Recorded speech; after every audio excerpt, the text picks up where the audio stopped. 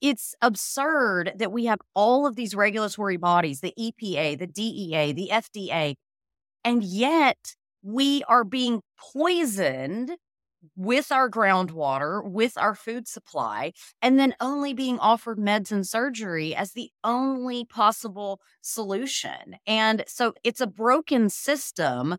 And I just want to do my part to contribute to fixing it in whatever way I can. Welcome to another episode of the Elevate Podcast. I'm your host, Delaney McGuire. Here on the show, we're all about products and people who make an impact. We explore the intersection of technology, wellness, entrepreneurship, venture capital, anything that has to do with how do we scale our ability to create a ton of income, but also positive impact in the world. Let's make the world a better place and make a ton of money while doing so, and make sure that we don't get our jobs taken by robots and end up being homeless. That's what we're looking to achieve on this channel.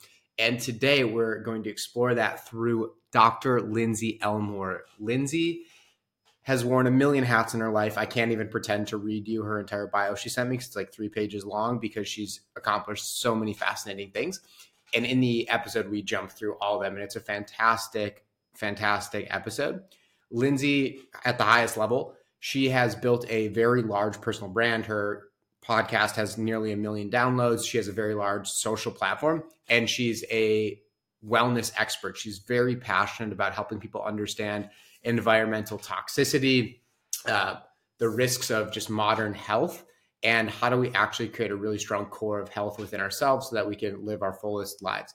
And that really resonates with me, especially all the work we're doing with No Tox, our mobile app that helps people remove toxins from their home environment, and just some of the other ventures that I've had throughout my life. So it was a really great conversation. We'll dive in a moment here, but I will read you a few of Lindsey's credentials just so you get the picture. Lindsey is a board-certified pharmacist. She is a functional medicine clinician, a speaker, author, entrepreneur, yoga teacher, and world-renowned wellness expert. There's so much more to say about her, but I'm going to let her speak for herself because she is a wealth of knowledge. Everybody, welcome Dr. Lindsey Elmore. Lindsey, welcome to the show. So grateful to have you here today. Thanks so much for having me. Awesome. I will just introduce you to our audience, but would love to hear from you. Why don't you just give us a little bit of background on yourself? What does your career look like? What are some of your highlights you're most proud of? And what are you excited about today? Sure. So I am originally from Birmingham, Alabama. I have a degree in chemistry. I have a doctorate in pharmacy. And then I did 2 years of postdoctoral work, 1 year in internal medicine. So just the normal stuff that sends you to the hospital, heart attacks and strokes and COPD exacerbations, et cetera. And then I worked 1 year in primary care, in ambulatory care, chronic disease management, et cetera. And throughout pharmacy school, I had an interesting journey because I tore my ACL during my first year of pharmacy school, which introduced me to the chiropractor, which introduced me to the acupuncturist, which introduced me to the concepts of Chinese medicine, which led me to go down an integrative wellness path and really started to learn as much about supplements as I knew about medications. And I kept trying to learn more about herbs and different practices of medicine. I had some friends that were Gujarati and introduced me to the concepts of Ayurvedic medicine. I had never known any of this was a thing. I also was living right by one of the university gyms.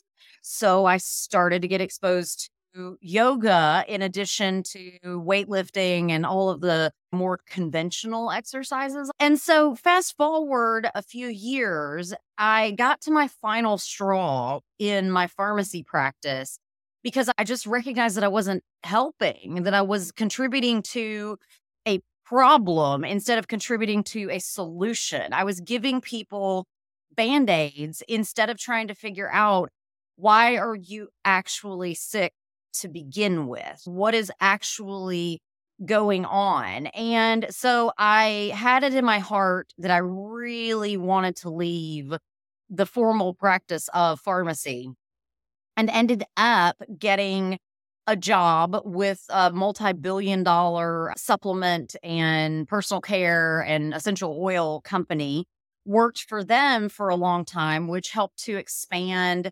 my understanding of social media, how to build on social media, really transformed my life as far as travel goes, and just introduced me to a lot more about government regulations, regulatory, all of the things. And so that sparked a special interest in pharmacy law. And I've spent a lot of time learning from some very smart people on my podcast. And it has really brought me to this point where it's okay, I need to do more than just so it's almost like my career went learn about all the alternative stuff, teach about all the alternative stuff, find out about just how bleak the American healthcare system is. And now I'm moving into an era where I'm like, okay, I must work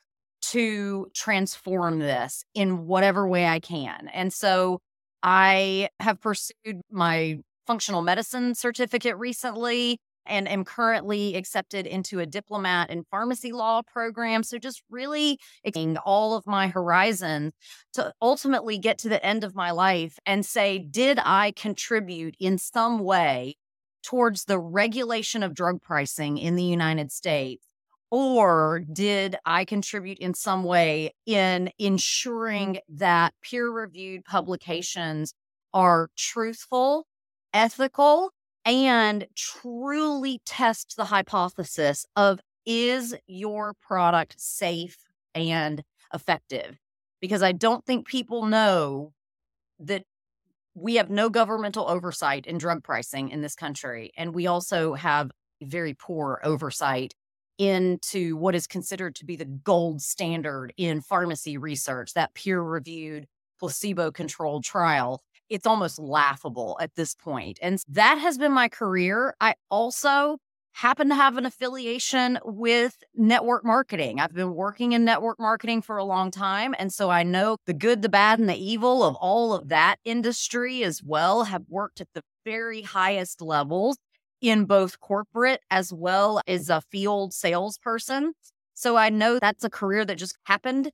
You know what I mean? And so it never was something I intended to do, but I'm so grateful for the lessons that I've learned through it, because when you are in a sales distribution channel for supplements, you learn a lot about how that is regulated and how do we do that ethically. And it also teaches tons about the business end of, okay, so you're bringing all this, you're bringing money in, but what is it actually going towards? And so I have so many years of experience in media production. I grew up and I wanted to be an actress and a singer. And my mother was just like, no, you're going to get a real job. And so ultimately, I know you have a lot of techies on the show.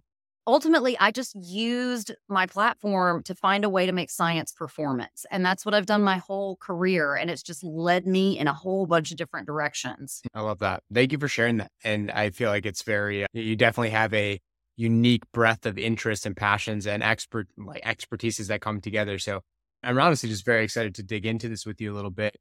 I'm genuinely curious. So the audience that you've built, I stumbled across your Instagram page. I see you have a pretty big platform there. Hearing about some of these other passions where it comes to the regulation of drug pricing or being able to hold some of these people that are publishing studies accountable. Is there an overlap there with your social media audience, or is it like, because for me, but most people who build a personal brand, a lot of the stuff they're communicating are things that are very relevant to individuals. I'm curious, like, how do those things interplay? Is a lot of the content you're creating around these things, or is it really just not even that connected and just like part of your overall umbrella of wellness? It's connected. And the greatest thing about having a personal brand is that your brand gets to change as you change. And so, whereas somebody might have started following me 5 years ago because I'm going to teach them about an essential oil, they're continuing to follow me because here's what I think makes me fundamentally different from most healthcare providers. I don't want to use all natural and I don't want to use all Western. I want to use the best of both, right? And so I have this very moderate opinion about medications, about supplements, about vaccines, about herbs, about laser devices, about all the medical devices as well. I just have a very moderate opinion. And Yeah. as much as politics tries to convince us that we want the extreme, and as much as social media algorithms are built for the extreme, ultimately what we want truly in life is somebody who can say, okay, if you're going to make a healthcare decision, how do you know all of your options, understand them? And so that can look different for different people, but people love learning about medications for me. I have that opinion of if you're going to use them, let's be sure they're safe, effective, and appropriately priced. That's all I'm saying.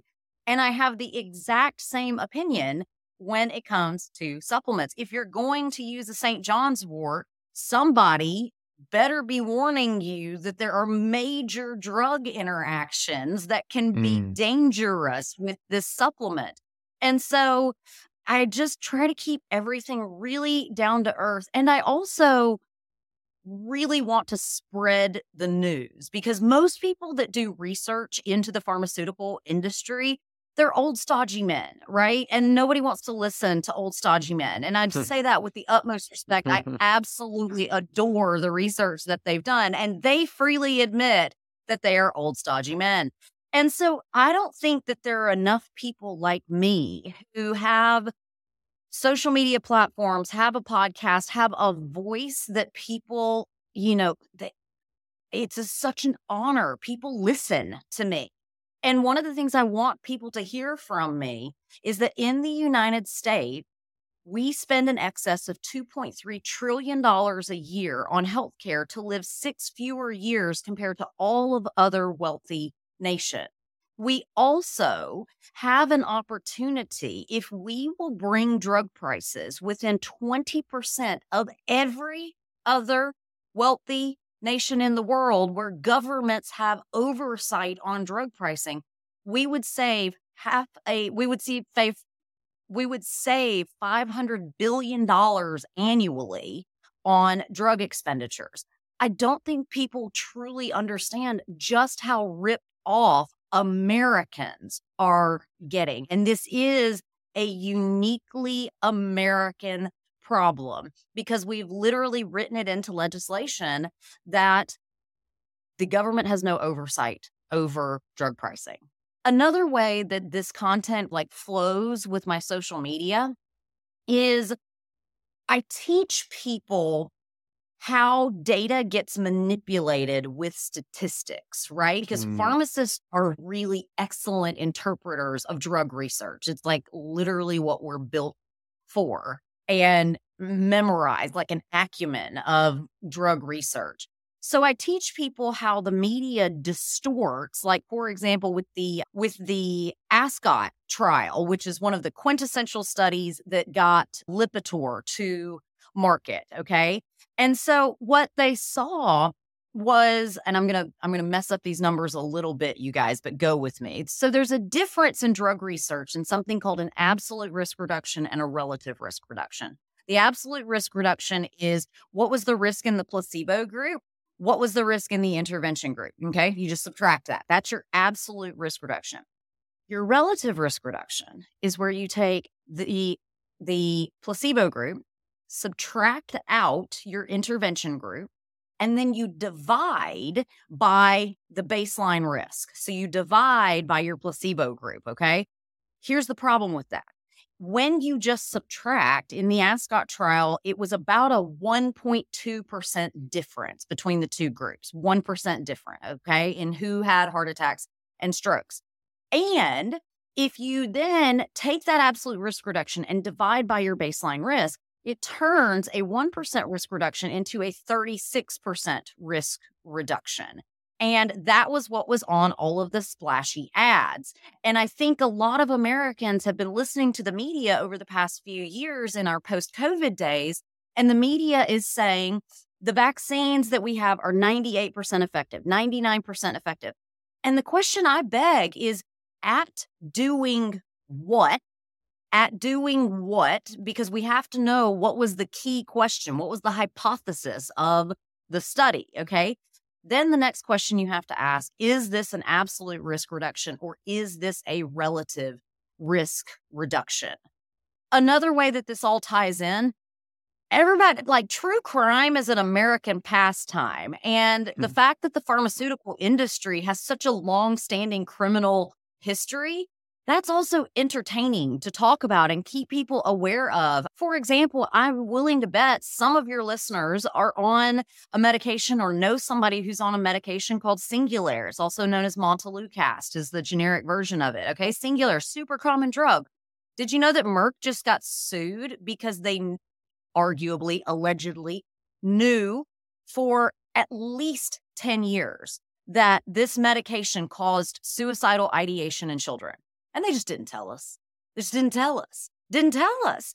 And so that to me is just so criminal. And the worst part is the companies make so much money and are subsidized by so much of our tax money that there's no financial penalties you can give them that hurt. There's nothing you can do that will hurt them. You look at the Johnson & Johnson settlement, 15,000 women died because of exposure to Johnson & Johnson's talcum powder. And what did they do? They paid a $9 billion fine, just shoved it away. And then their attorneys had the audacity to go back and sue the 4 researchers who did the research to show that this product was carcinogenic to save women's lives. They turned around and sued them. It's one of the most outrageous legal maneuvers that I've ever seen in medical research. And so there's a lot to talk about that is critical to the survival of our democracy. And that's what I want to convey. The pharmaceutical industry cannot purchase the American democracy without us just turning a blind eye to it. And so I just want to keep this conversation going. This is an industry like any other that needs to be regulated, right? It's not outrageous to say the oil and gas industry should probably be regulated, right? Food. Wouldn't it be nice if food manufacturing was regulated better in this country so that we didn't have carcinogens in our food? Monitoring more glyphosate levels. Yes. Can we not allow DuPont to just dump forever chemicals into our water supply for 30 years before we go, hey, DuPont, could you guys just stop doing that? It's absurd that we have all of these regulatory bodies, the EPA, the DEA, the FDA, and yet we are being poisoned with our groundwater, with our food supply, and then only being offered meds and surgery as the only possible solution. And so it's a broken system. And I just want to do my part to contribute to fixing it in whatever way I can. I love that. I have to imagine, honestly, that in hearing you articulate that your audience and the people who have been following you, probably a lot of your growth has come from being able to be that bridge for people, because the media consuming this stuff, if you don't have the type of technical background that you have understanding this stuff, you can be manipulated so easily, and not even on purpose. Media outlet picks up that 36, 37%, communicates it out in a funny meme format or something, and then you just take it as news and you take it as fact. I feel like it's more important now than ever to have voices who are the Andrew Hubermans, the people who are breaking down these things in a way where you can really trust them to be that bridge, so you can actually make better informed decisions that aren't just having some extra agenda attached to them. If we're going to use medications, if we're going to use supplements, if we're going to use alternative medical devices, let's do it safely and effectively. I love that. Very cool. I'm just genuinely curious because you have so much going on. Checked out your website before we did this recording. You offer a lot of things, and it seems like you're passionate about so many aspects of health. I'm really curious, just where you're at today. What is your, how are you using this platform you built? What are your biggest channels right now for the way you create revenue as a company? What are you most excited about? What is getting the most traction for you as a wellness entrepreneur? I think I'm a master of all the revenue streams. It's nothing for me to be getting $200 from here and $1,000 from there. And so that is a big takeaway for anybody who's an entrepreneur listening to this. Monetize everything, right? Monetize everything. And I make most of my money through affiliate marketing. When you spend time gaining the trust of your audience, they will buy what you say, right? They will buy what you say. So how do you build trust in your audience? You show up every single day and add value to people by helping them to solve their problems. Like, that's what I do every day. I also have a very high personal touch when it comes to my social media. If you are DMing me on Instagram, it is literally me answering you. I have Instagram conversations that go back 5-7 years of people who have been following me this whole time, and they just reach out and chat. And I really make it a point to answer every message. And I have staff that helps me on Facebook Messenger, but I've always had a my doors wide open policy. I'm not like Beyonce and too cool to follow anybody. I actually want a community here. And so, yeah, find ways to monetize everything. And so affiliate marketing is one. Network marketing is also a piece of that income. We do ads on our podcast. We do ads on our blogs. So I'm trying to decide whether or not to sell my soul back to Amazon, because I was an Amazon influencer and really brought in great money doing it. And because I wrote a blog about nutraceuticals that can help people to recover from COVID, they told me I was spreading misinformation and fired me without reason. And they've been begging me to come back. I know, they're such juggernaut jerks, right? They don't care at all. And I was talking with my Facebook account representative yesterday because I get flagged a lot for like misinformation. And I think it's getting better because federal courts have ordered the Biden administration to stop having meetings with social media managers about censorship. It's a thing. And I don't know if you guys saw, but RFK testified in Congress yesterday. And this meeting was called together. I didn't even know this was a thing until yesterday. It's a committee, it's like a subcommittee on the weaponization of the government. There is literally a committee that our congresspeople and senators serve on about how do we prevent the weaponization of the federal government. It's the original intention of the Second Amendment. Okay. So anyways, it's like, how does the populace say, no, you don't get to behave this way, government? Okay. Yeah. And I was talking to my Facebook rep about it because I was like, look, you guys flag misinformation, and I am literally a pharmacist reading you a package insert. Like, everything has risks and benefits, right? And it's absurd that we are in a moment where oftentimes the only facts that get presented about medications, about vaccines, and about supplements and natural products is all sunshine and rainbows. Let's not do that. Let's not do that. And encouraging conversations. If ever somebody reaches out from one of these major social media platforms and is like, do you want to have a meeting? I'm like, yep, sure do. I don't know you. You don't know me, but you've probably worked there a week and a half, but yep, sure do. Every single touch point that I've been offered throughout my career, I just said yes. And back to monetization. So affiliate marketing, network marketing, podcast ads, blog ads, paid speaking, I also earn money through, and I also coach people on branding. So people will hire me to help redo their websites. And yeah, I've been doing it for so long that I can almost do it in my sleep at this point. If you tell me who you are, and listeners, if you have not read every single piece of content that Donald Miller has ever put out, get back to it. That dude is a marketing genius. He will change the way you think about business, about marketing, about sales forever and always. He's extraordinary. And he is the one that taught me to be sure that you're solving people's problems, right?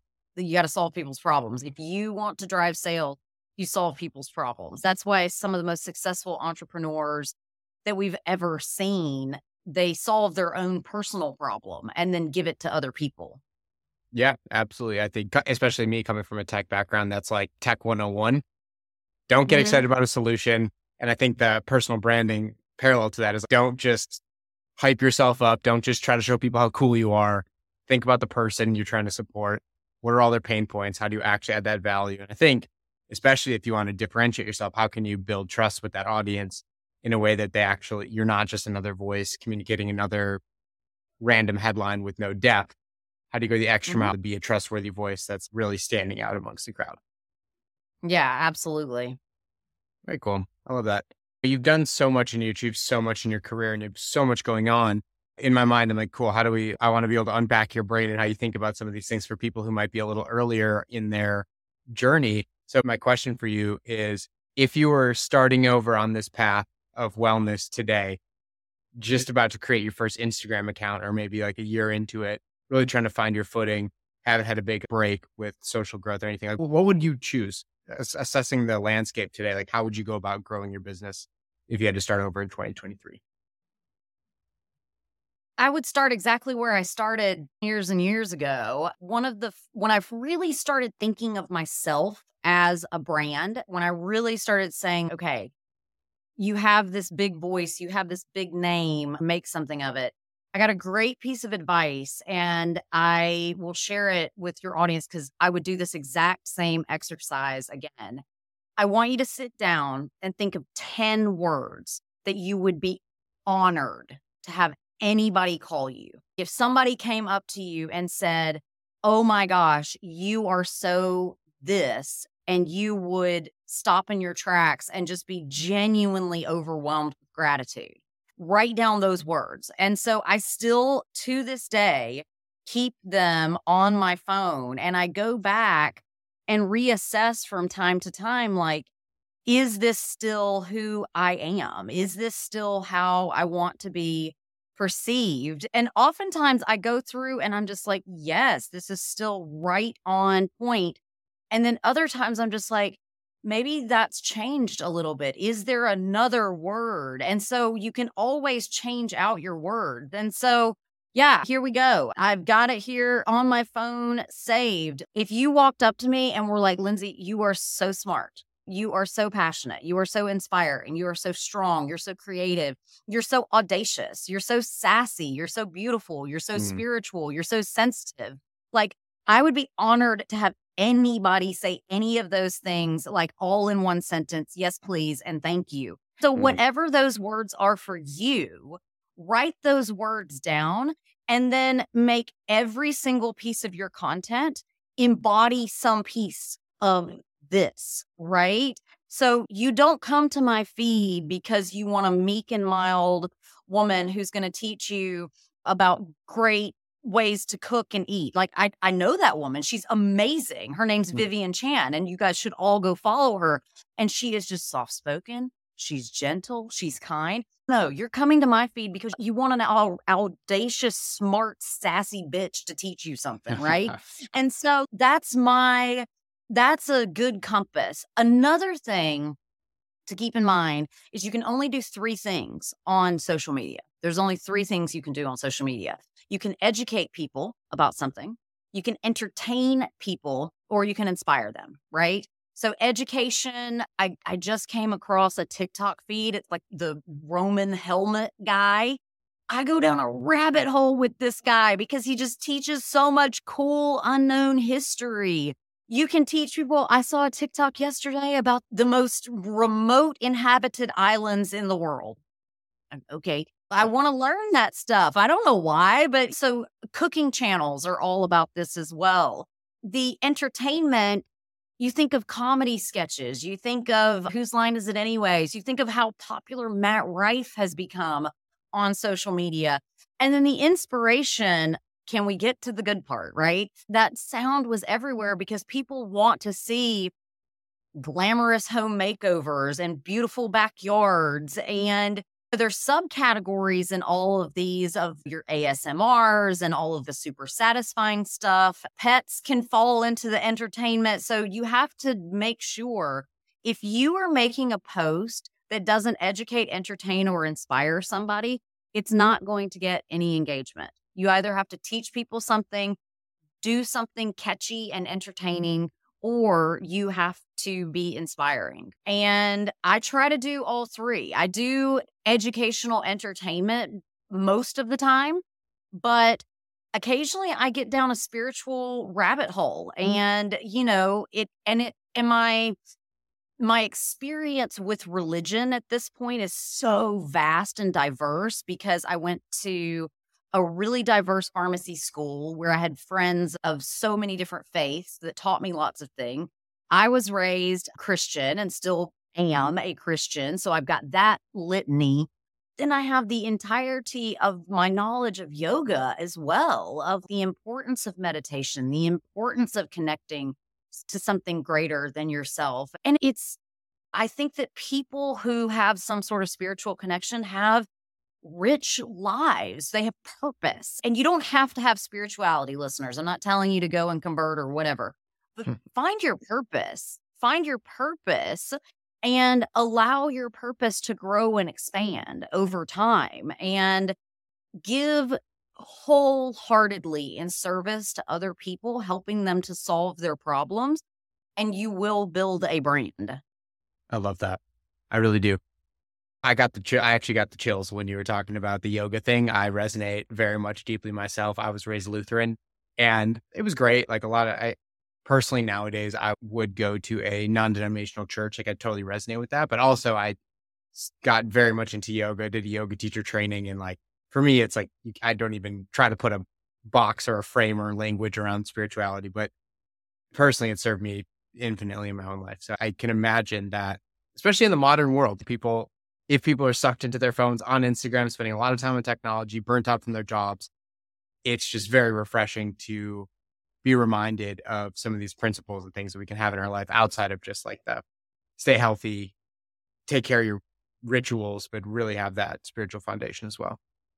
Yeah, absolutely. I think that spirituality is a part of health. I think spiritual health is a part of health, and it plays itself out and manifests in so many ways. You can be racked with guilt and shame and all the things, or you can just say, wow, I am here for a purpose. I am here for a purpose, and to give and to expand and to grow and forgive. And so I think that when you don't have a spiritually healthy life, you're just missing one piece of it. If you can have physical health, you can have mental health, but spiritual health is also a piece of it too. And I truly think it doesn't have to be about like a connection with God or whatever, but it's that innate thing inside of you that makes you want to be a good person. Lean into that. Where does that come from?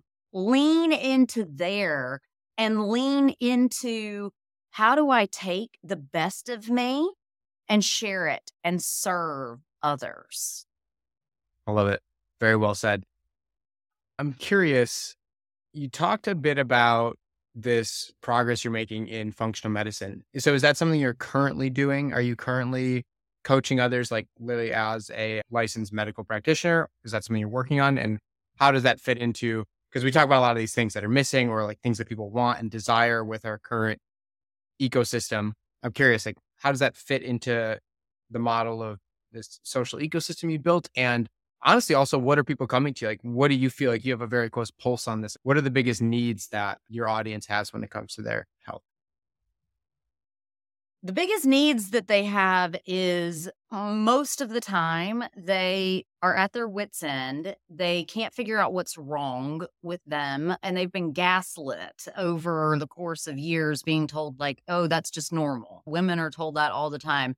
Oh, that's just normal. Oh, that's just aging. No, it's actually not normal to put on 20 pounds during menopause. That's not a normal thing. It's common, but it's not normal, right? Oh, diabetes is inevitable. Get out of here with that noise. Don't be bringing that to my doorstep. And so I think that people have been gaslit, and then they don't know what's wrong. And they're looking for somebody to give them a simple, down to earth opinion, right? There are a ton of people looking for magic bullets, and we don't play that game because there are no magic bullets, and the white knight is not coming. And so people come to me because this sounds really basic. And some people, like, even just earlier today, somebody was like, you're so belittling to people. And I was like, no, I'm not belittling people at all. I am actually just saying there's one solution to health, right? How can everybody be healthy? You have to care about yourself enough to do the work. You have to love, you have to find your worthiness. You have to find, why do I love myself enough to do the things that we know we need to do? So in functional medicine, there's 8 root causes of disease: stress, toxins and intoxicants, allergens, antigens, and antibodies. And then you have infections and infestations and dysbiosis, nutrient excess and nutrient deficiencies. And then you have sedentaryism, sociogenomics, and sleep disruptions, right? So you can remember that it's the acronym is STAIN, right? So what do you do to get healthy? Stress less, avoid toxins and intoxicants, and actively get them out of your home and your body. Avoid allergenic foods. Don't overeat. Be sure that you're getting enough nutrition out of your food. And if not, you're supplementing with a multiple vitamin or lots and lots of different vitamins. Don't balk at working out. Go work out. Go work out. Sleep.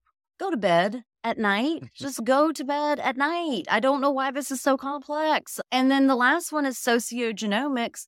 Maybe you want to work on, most of us are blessed. We don't live in a food desert. So maybe you go and serve an area that is a food desert and improve the sociogenomics of somebody else's life. Maybe you want to do your genetic testing and find out if you have risk factors or if you're not metabolizing things as you should. Maybe you want to check that out. Or maybe you just want to take a step back and go, less than 5% of disease actually comes from genes. 95% of disease comes from lifestyle choices. And so we have to get to a point where you go, all right, people come to me and they want the magic bullet. They're like, I have PCOS and I have this and I have that. And what do you think of, oh God, if one more person asked me what I think of Wegovy or Ozempic, I'm like, you know what I think about those drugs? I think the pharmaceutical industry purchased the media and taught you those words. It used to be that people knew so little about medications. You had to have the advice of your doctor and pharmacist in order to make an informed decision. Now, because the United States is one of only 2 countries in the world that allows direct-to-consumer advertising for medications. The only other one is New Zealand. And New Zealand did it fundamentally differently than the United States. In the United States, what do we see commercials for? The newest and most expensive drugs that the companies are manufacturing, okay?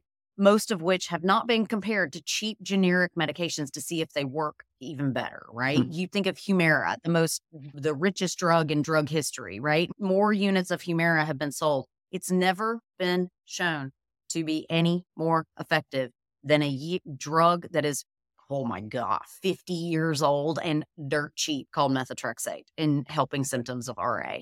Wow. Because we test against placebo. This is why we have to get it out of our head that placebo-controlled trials are the gold standard. They are not anymore. We need to be comparing new expensive medications to cheap generics that have been used for 15, 20 years to treat the same disease. If you can't show me that your multi-billion-dollar drug can outperform this drug that costs pennies, Americans deserve the drug that costs pennies, unless there are significant safety benefits to the newer medication. But oftentimes there aren't. And there's a whole story on insulin price manipulation that we could go down a rabbit hole with, but we'll save some stories for another day. And I totally forgot where I was going with this. What was your question? I think initially, what was even my question? I don't even know, because conversation went to a really great place. So we can just keep it rolling from there. And I was just going to say, I think we should just jump into this specifically even deeper, because for me, my frame on my health journey, I think there's a really great point to what you said. That's like really getting people converted to a self-concept that is, I care about my health. And then it's almost a snowball effect. Because if you can get over that hurdle of working out's too hard, it's really scary, and you can get into just like a mindset of ownership and of one rep at a time, and you can just show up at the gym and it can be horrible, but you went to the gym. So you're celebrating the fact that you tried. But I think eventually it Yeah. just snowballs and you want to do everything to invest in your health and you really care and it becomes your identity and it brings you joy. So I really think that's a fantastic approach to just helping people move that needle. But even for me in my approach, and even one thing I didn't share is I actually spent 6 years, my first 6 years in my career, I did technology development for United Health Group. So I was literally responsible for, I was running the mobile apps that people are using to be part of one of the biggest healthcare networks that there are. And it was really depressing to review the feedback we'd get on our products because they're like, what the heck? Literally last time the app, I ordered my medication through you guys, it was $50. Now it's $375. Explain to me why. Well, And then we're told to just sweep that under the rug and don't even address it. And just, hey, this is just how it is. Sorry. Really agree with you that the healthcare system is broken in so many ways. And I think a curiosity question that I have, because the way I've approached my own healthcare is just preventative health. Just go all in on get your blood testing, go to the gym, work out, be really healthy. So I have a fundamental belief that I'm healthy, but I also, even working in the healthcare system for as long as I did, I barely even understand how to navigate it if I wanted to for my own use. So I would love to hear your perspective on this. What can and should people be doing? Of course, do all the preventative things like take ownership over your health, but like, how can someone from an empowered place engage with the healthcare system? What should they be? How can they be validating if they're even speaking to the right type of doctor? Is there a subset of the type of person you should go talk to? Because there's, of course, so many issues with going to your traditional primary care provider and getting a 7-minute appointment where they barely scratch the surface with you. And then even how can and should people question the type of recommendations they're getting on treatment? yeah, absolutely. So I encourage everybody to seek lots of opinions, right? Seek lots of interventions. Don't just go to the Western medicine doc. Go to the Western medicine doc and the acupuncturist and the herbalist and the chiropractor and the functional medicine doc, right?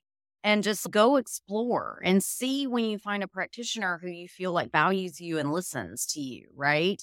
I also think we do need Western medicine. Western medicine has some great stuff as far as there's still debate in diagnostic techniques. I go through it on my podcast with Dr. Otis Browley, a former president of the American Cancer Society.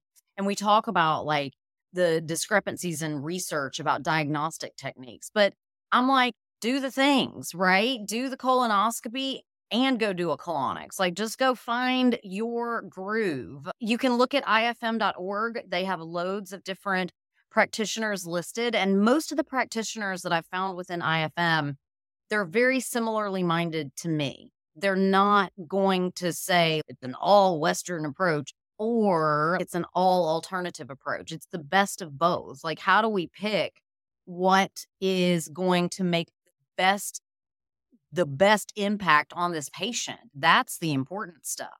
So I just encourage people to explore and don't feel like that if you don't find the right answer first, that you can't do something different.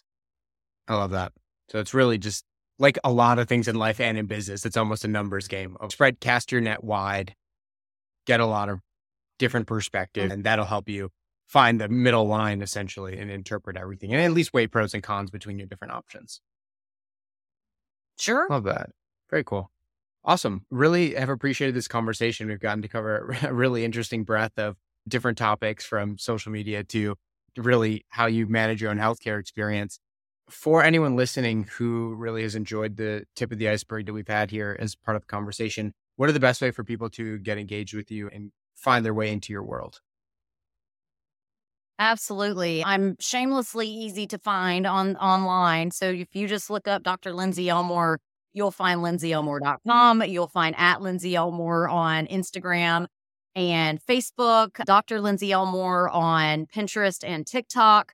And please come and listen to the podcast. I have some absolutely fascinating conversations with clinicians, academicians, journalists, New York Times bestselling authors, and attorneys. And so I love having these kinds of conversations at a very high level about health and wellness and how can people reverse their diseases, as well as how do we wrangle back control over the pharmaceutical industry? Because somebody needs to. I love it. Lindsey, thank you so much for being here. We'll link all that down in the show notes so people can go check out your podcast, check out your website, your TikTok, Instagram, all the awesome things. And just Yeah. honestly, I learned a ton from you here today. You're clearly so passionate and educated. Yeah, just really appreciate everything. Thank you so much. Yes, thank you.